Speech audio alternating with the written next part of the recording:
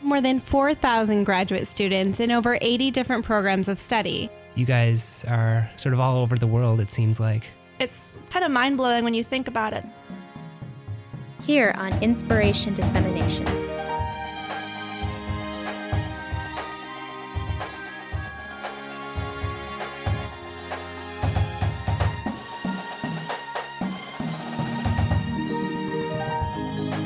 But there's actually photographs of this data set stretching over a much longer period of time. They're now converted into basically mathematical shapes, and we can now analyze the statistics of this shape. Good evening, listeners. Good evening, listeners.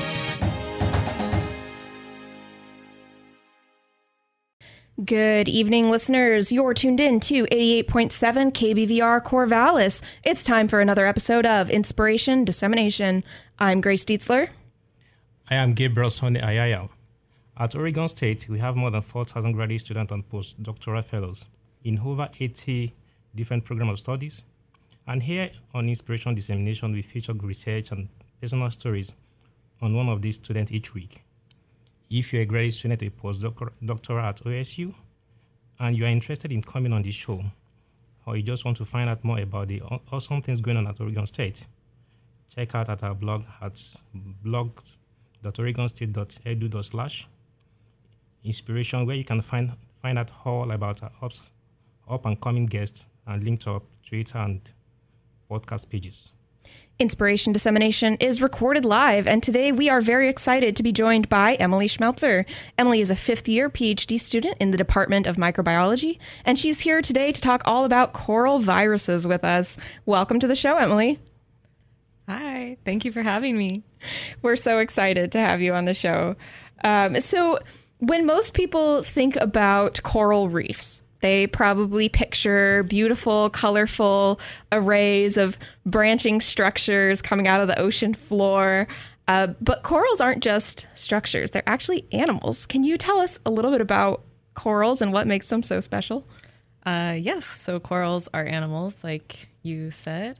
They are invertebrates. They're super old. They evolved millions of years before flowering plants, for example. And so they've had lots of time to evolve and sort of like build like niches in different environments in the ocean.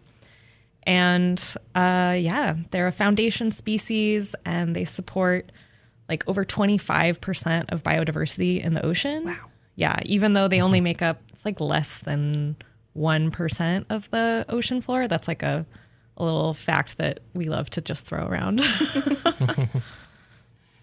Yeah. So they don't take up all that much room, but they're really key parts of these ecosystems. Yes. And where are coral reefs typically found? So they're typically found near the equator in really warm oligotrophic waters, which means that there's not like a ton of primary production. And so you get those really clear sort of turquoise blue waters that you see in like photos of coral reefs. And so they're supporting tons of marine life. And because of that, they also support a ton of like coastal communities worldwide. Okay, that sounds good.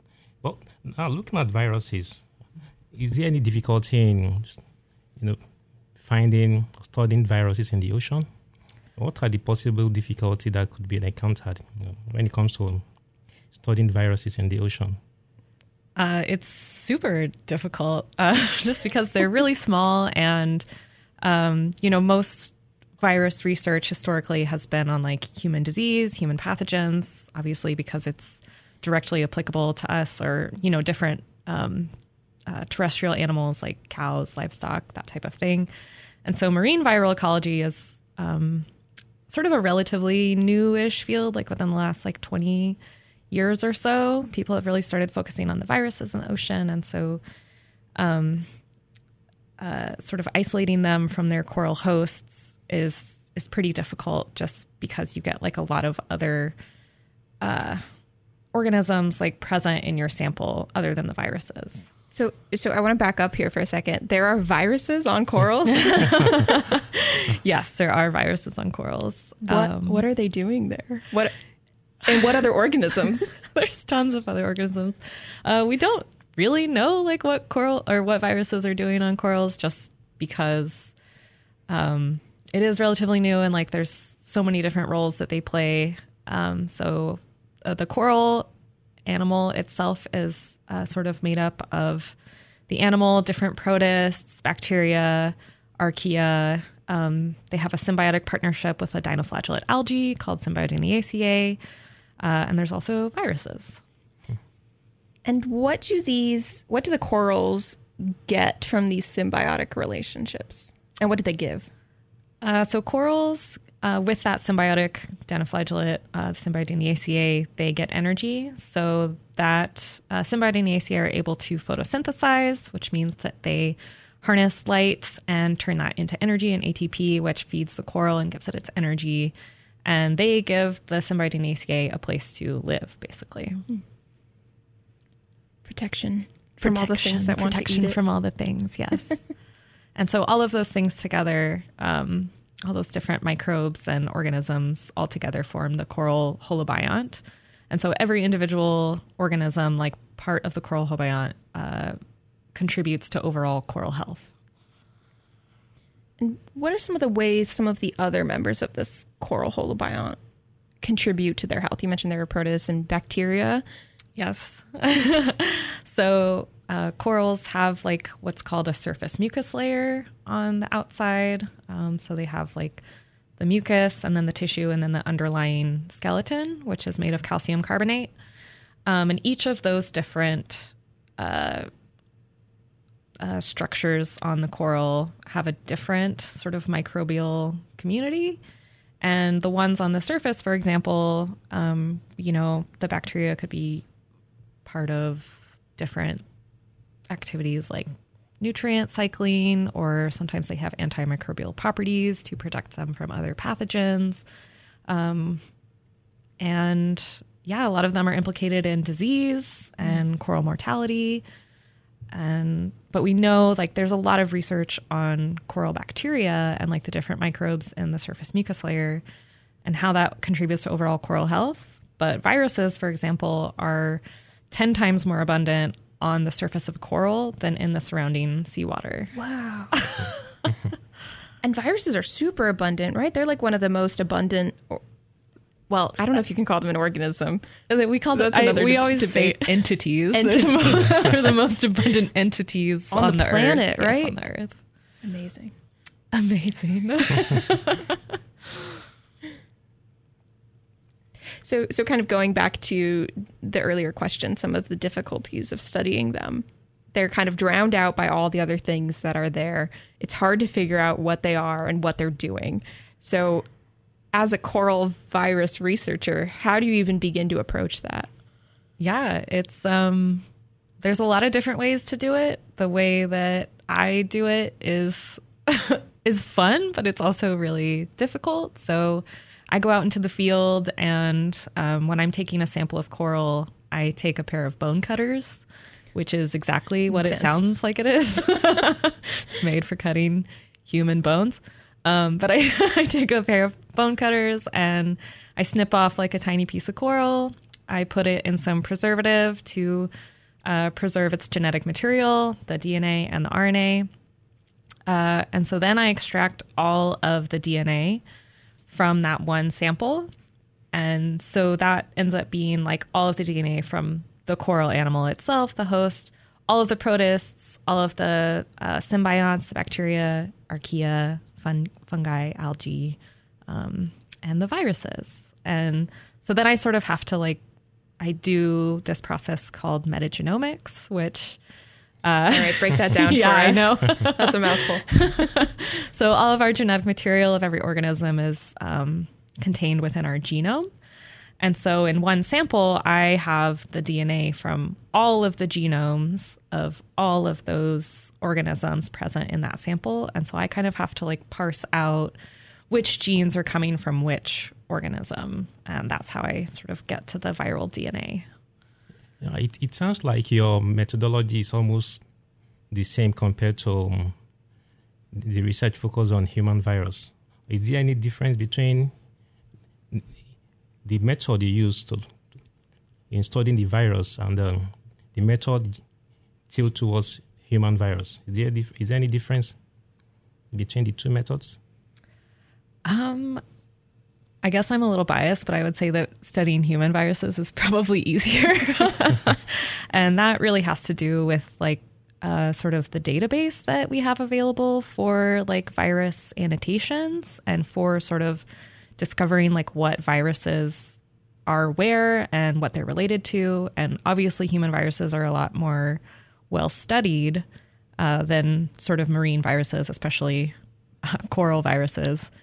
And so a lot of the stuff, a lot of the viral DNA that we get back, you know, we try and annotate it, we compare it to other viruses, and most things are unknown.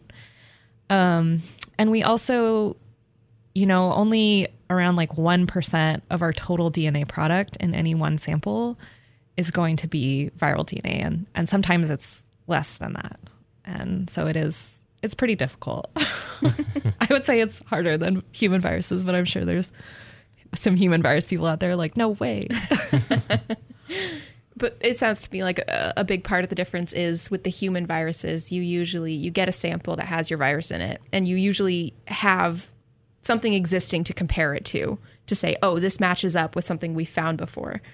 But that's not the case with your coral viruses. It's not usually the case. I mean, we have some other marine viruses that we can compare it to, but a lot of these like specific viruses, because a lot of times like viruses evolve very closely with their hosts that they're infecting.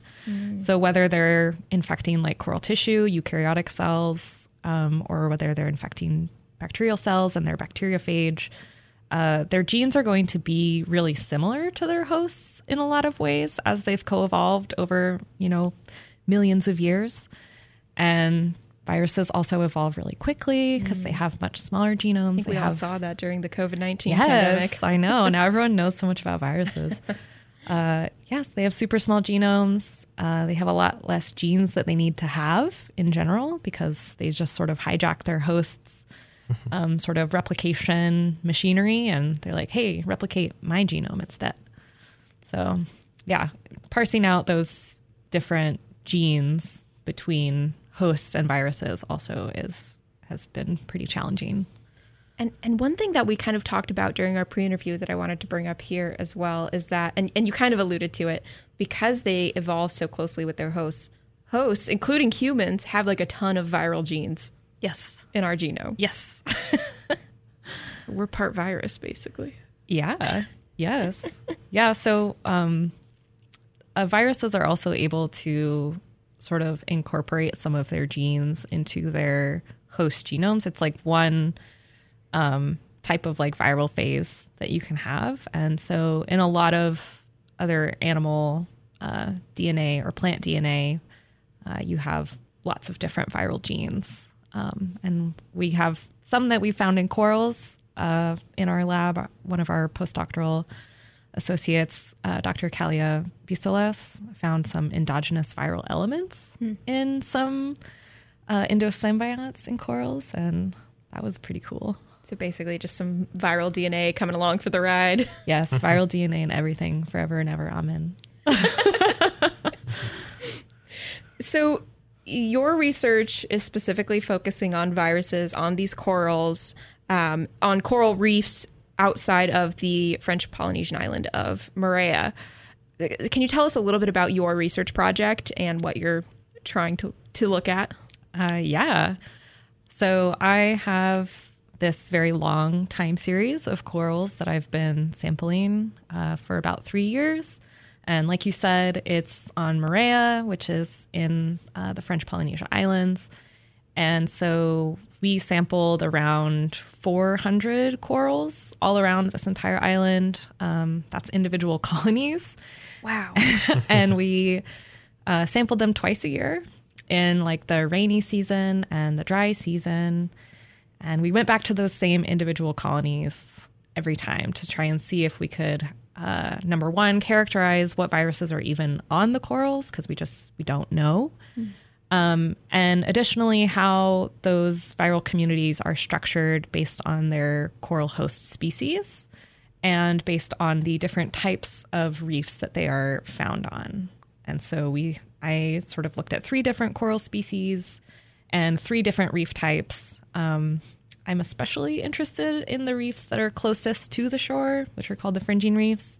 And that's because they have the most impact from like human activities, for example. So that could be tourism, fishing, nutrient pollution, all kinds of human things, anthropogenic activities. So those are the ones I am the most interested in. Now, when it comes to the choice of your study area, is there any particular, why are you interested in studying that particular, making that your study from that particular place? Why not other island? What is so special? What is that special thing about the French Polynesian island and not any other island? So what is so special about the island of Moorea? Yeah. And I didn't really get to choose this project, but I did kind of choose it. I actually did my research for my master's degree on Moorea, and it's a very popular tourist destination because of the corals and also because of the Tahitian people, because they are so friendly and generous and kind, and they love sharing knowledge about the reef. So for me, like, I want to keep going back to Moorea because it's extremely beautiful, and I love just interacting with the Tahitians and sort of getting to know their culture, and it sort of like makes you understand like why your research is important, because you see the people in the communities that the reefs are supporting, and you're like, okay, so like what I'm doing is it does sort of make a difference. It is important. So yeah, that's really beautiful. You're actually interacting with and seeing the results of, well, maybe not the results of your research, not the results, knowing what your work is ultimately contributing to. Yes. And there's a long-term project going on in Moorea, is there not? Yes. So my research, sort of the goal with it was sort of to incorporate my data set into the larger Moorea Coral Reef long-term ecological research project. The acronym for that is the MCR-LTER. And so there's tons of researchers from all over the world who work on station on Moorea as part of the MCR-LTER. And they've been taking tons of data on these coral reefs, and that includes like benthic diversity and fish diversity and percent coral cover and nutrient data, temperature data for, a really long time. So we have lots of data that already exists about those reefs, and sort of now we're getting into the age of microbes. Everybody loves microbes, and so we're hoping to incorporate our long-term data set into the MCR-LTER data set. Oh, that's very cool. So there's a lot of rich data sets that you can kind of draw on. Yeah, and it's nice to share data. Yeah. Like we generate data so quickly, but there's tons of data out there that we can already use, and that's really nice for coral research because we have to pay money to get to these faraway places, and think about like those carbon emissions from like our flights and our boat usage. And so if there's all this existing data, like how can we have this big cohesive sort of community and project and have this data publicly available that other people can do research on coral reefs without ever having to visit a coral reef? And I think you bring up a really great point there about your research, which is kind of focused on these very delicate ecosystems which are threatened by climate change, which I think we should talk about. Yes. And being the researchers that study those and being very aware of those impacts and kind of finding that balance of how do you contribute to the research without contributing to the things the problems, the problem. Yeah. But yeah, I feel like we can't talk about coral reefs without talking a little bit about how climate change is affecting them. Everyone's heard about like coral reef bleaching. Yes. Can you talk a little bit about that, and also maybe how the viruses maybe come into this? Okay. Yeah. So like you were saying, coral bleaching is caused by increased sea surface temperature. And so when that happens, the coral animal just sort of like freaks out. It's like too hot. It's like, no, I'm too hot. And so it expels its endosymbiotic algae. If you remember, like those are the ones that photosynthesize and give the corals its energy. And so when you look at like a picture of a coral reef, all that color that you were describing of like a reefscape of the corals, that's coming from those Symbiogenaceae. And when they expel them, they turn white as it exposes like their calcium carbonate skeleton underneath. And that's why it's called coral bleaching. And so they've just expelled their main source of energy and food. And so if the temperatures don't cool down, they essentially just starve to death and they die. And it's very sad. Yeah. And of course, as you know, the earth gets warmer from anthropogenic impacts and climate change, we're seeing a lot more coral bleaching and mass mortality. And especially on Moorea, like we've had several consecutive bleaching events within the past few years. And, you know, you go to these sites that you know and love and the corals that you know and love, and they're dead. And it can be really sad. And so one of my projects, like you were talking about, what are the viruses doing? One of my projects, we happened to be sampling during one of the massive bleaching events in March 2019. And so part of my dissertation research will be focusing on sort of how those coral viruses shift during bleaching events and sort of how those assemblages change, if they change, and if that's different across reef types, and if some species or reefs are more susceptible. So we know something's happening. We just don't know what it is yet. So that means that one of the things you plan to do is to look at how the corals can build what they call adaptive capacity to the impact of climate change. If we're looking at what we're considering is like adaptive capacity to climate change, it's possible. So all of the viruses on coral reefs like are, you know, infecting their host cells. So as those different like hosts evolve or adapt to climate change, then you're totally right that the viruses might also be adapting and changing in response to that. I don't know if we'd be able to see that during just one bleaching time point, but definitely in like a longer time series. And it's kind of nice that I do have my sort of like baseline data points on each side of that bleaching event to sort of look at those changes. So yeah, you're right on the money. If you're just now joining us, you are listening to Inspiration Dissemination on KBVR Corvallis. We're talking with coral microbial ecologist Emily Schmeltzer. So I want to pivot a little bit here. Some people might be interested to know that even though you study coral reefs in the ocean, you actually grew up in a desert. So how did that happen? How did you end up studying marine biology? I grew up in Albuquerque, New Mexico, and for anyone who knows me in real life, they already know that because I'm very proud to be from New Mexico and I talk about it all the time. I've always been really interested in biology and nature. And, you know, a lot of that stems from like, you know, my dad would come home and he'd just have these like smashed scorpions, like in little bottles that he would like find in the road. He'd be like, look at this smashed dead scorpion. And I'd be like, weird, cool, weird. And I didn't really know what to do with that, but I got, you know, really into just looking at bugs and spiders. And I joined a research lab studying insects and spiders, and later did a research project on West Nile virus. And when I was in probably high school, like on our public station, TV station, they had on PBS, they had like a Nova special that was about cuttlefish. And I was like, whoa, I was like, that is the weirdest thing I've ever seen. I want to be close to it. I want to like be in its place where it lives.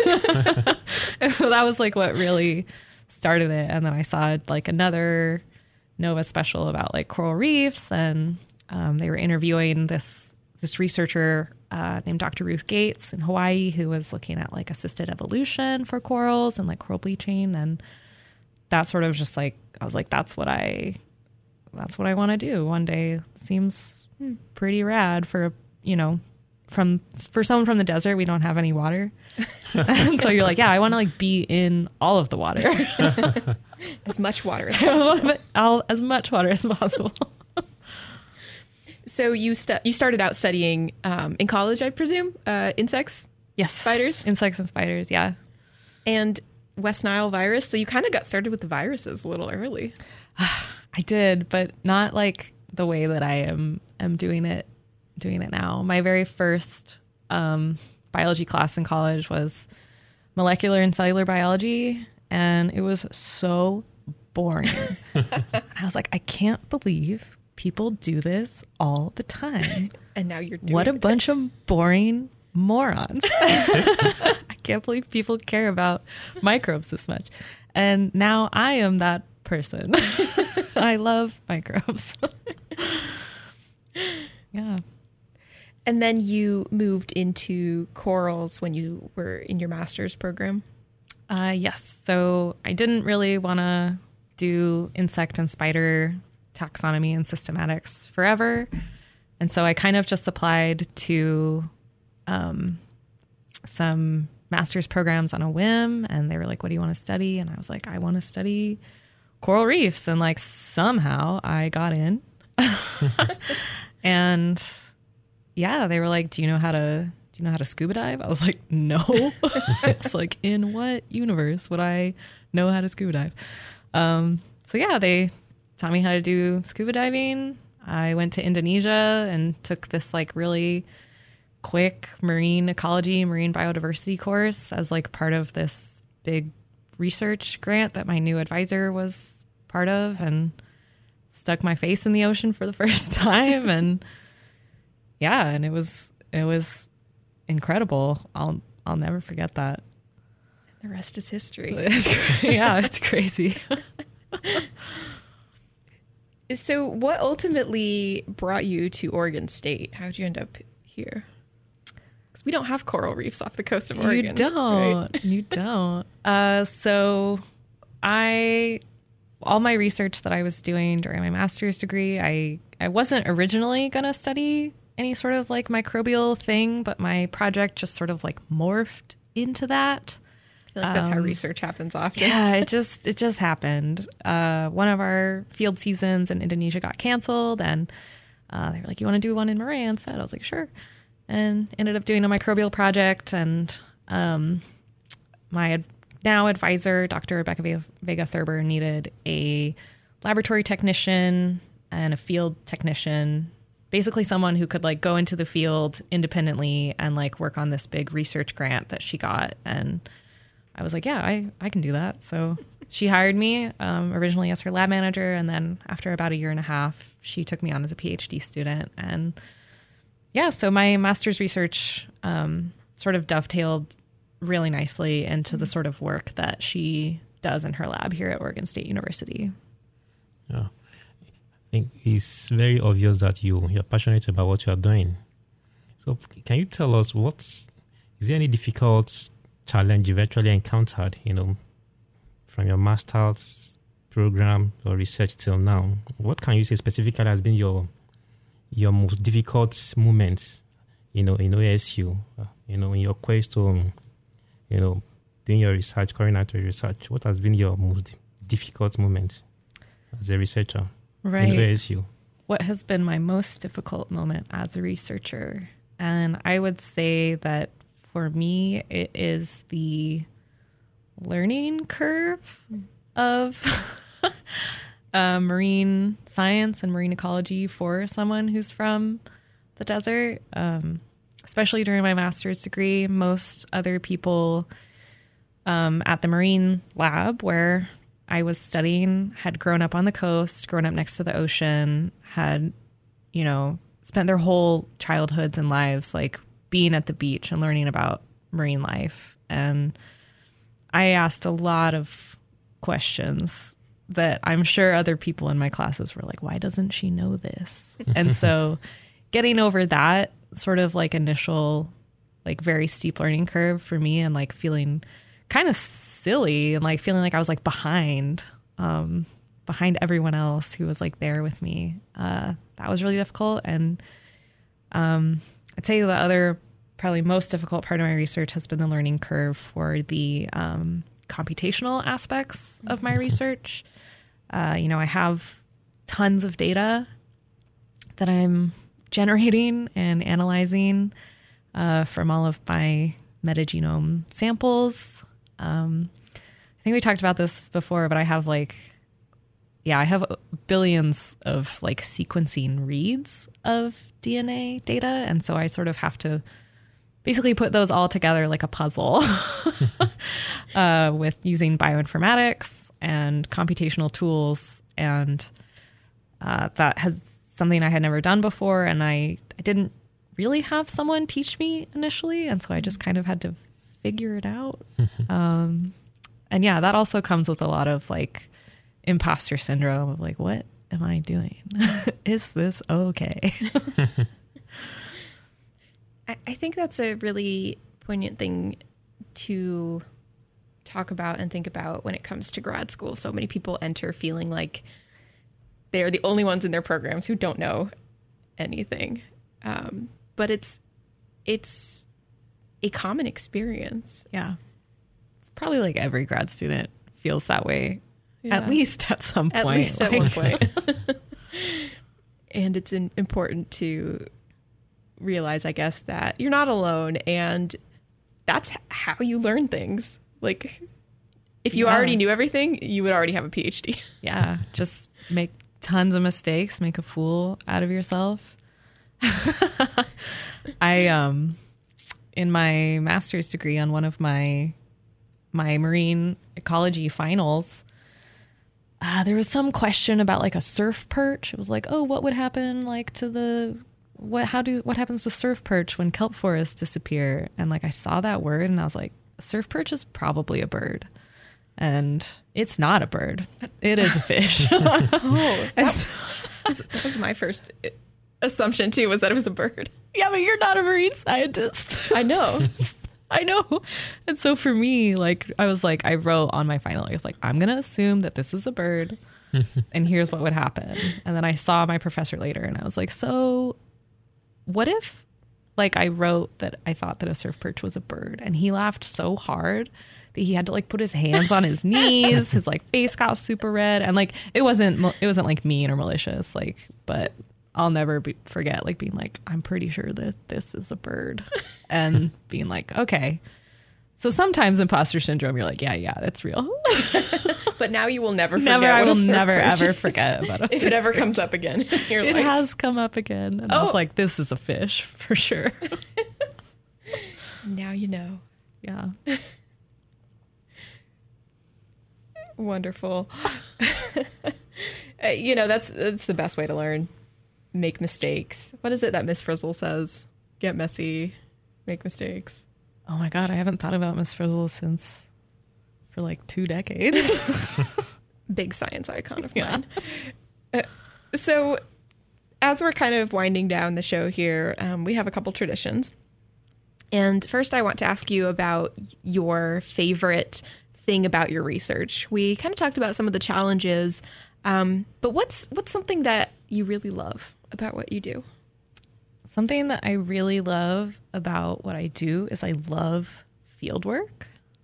It's really long hours, lots of like really intense physical labor for scuba diving, but I get to work in these really beautiful places, surrounded by beautiful like marine life that I care about, and I get to know my corals. So like we've tagged them all with, individual tags that have numbers on them, and I'm always like, oh, that's you, Passalopera 505. Like, hey, haven't seen you in a while, and like your friends. Yeah, it like feels like I like know them. Yeah. So I would say definitely like being in the field and like being able to do hands-on research like that and really make that connection has been pretty integral to like my entire scientific career. And it, you know, it keeps me interested, keeps me going. So are you thinking of, you know, building a long-term career in this path we've chosen? Yes, I would definitely like to. I love coral reef research. And I have met so many wonderful scientists and researchers along the way. And, you know, like I was saying, you get to know the local people who like live and are directly affected by like the impacts on the reefs, like in this case, the Tahitians in French Polynesia. So it's definitely something I would like to continue doing. And I hope to. And you're pretty close to the end of your program. I'm so close. So do you know what's next yet?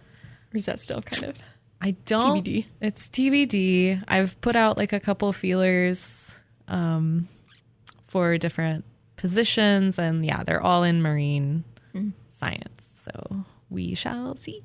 Stick with it. Yeah. So one of our other traditions here on the show is to ask you for a piece of advice, and it can be for anyone about anything, and just let us know who your advice is for. Yeah, I guess my advice is for everybody. I guess if we're talking specifically about grad students, my advice is to, if you're in a program like, or a new place or a new job or a new school or anything, is to find and build like a community. And I think that has been something that has been the most integral to any success that I've ever had, is like finding people that are just fantastic and are interested in what you're interested in and like support you and care about you. And yeah, I don't know, find that community, build that community. I know, Gabriel, in the pre-interview, you and I were talking about Ubuntu, like, Ubuntu. Yeah, I am, because you are, and finding that community, helping people out, building that up. That's my advice. Yeah, that sounds good. Apart from your research, are you involved in any other activity apart from academic activities? Am I involved in anything apart from academic activities, like at OSU or just general? Just in general, yeah. I started doing karate as an adult, which made me feel really silly, but has been really, really like a fun thing to do while I'm here and learn a new skill and feel really silly at something and work hard, and then you're cool. Then you're a cool karate person after that, I guess. Scuba diving karate person. Scuba diving karate person. Underwater karate. Now there's a niche. Underwater karate. My best friend is an artist, a studio artist, and she welded me an underwater bike. Oh. I think it's in her parents' house in New Mexico.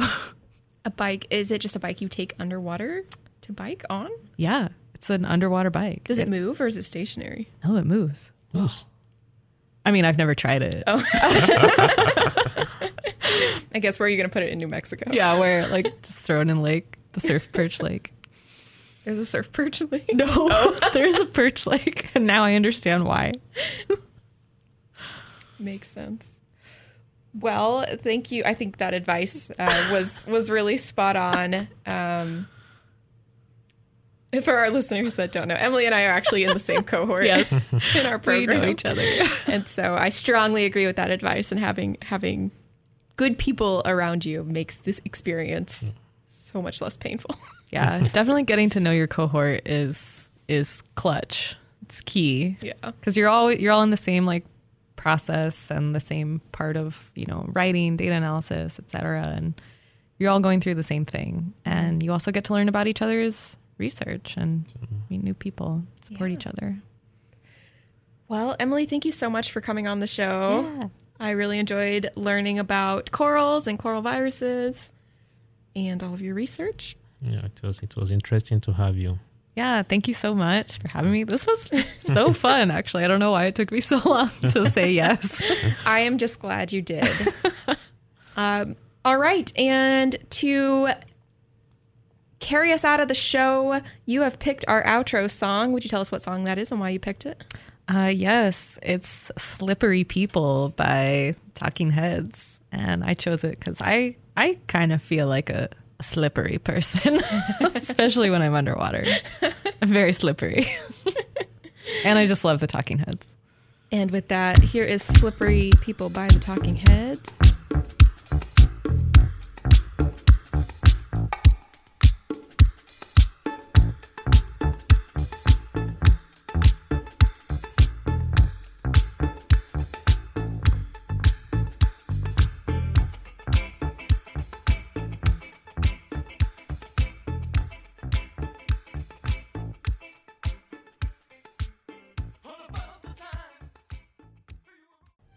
Thank you for listening.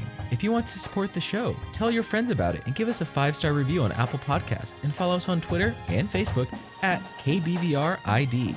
This theme music was performed by the OSU Drumline, and the intro jingle was created by Olin Haman. Special thanks to the supporting staff at KBVR that allow the show and podcast to be possible. This show was started by Jean Kamvar and Joey Hulbert in 2012. To learn about our current hosts, other graduate students at Oregon State, or if you want to be part of the show, visit our website at blogs.oregonstate.edu/inspiration. Thanks again for listening, and stay curious, my friends.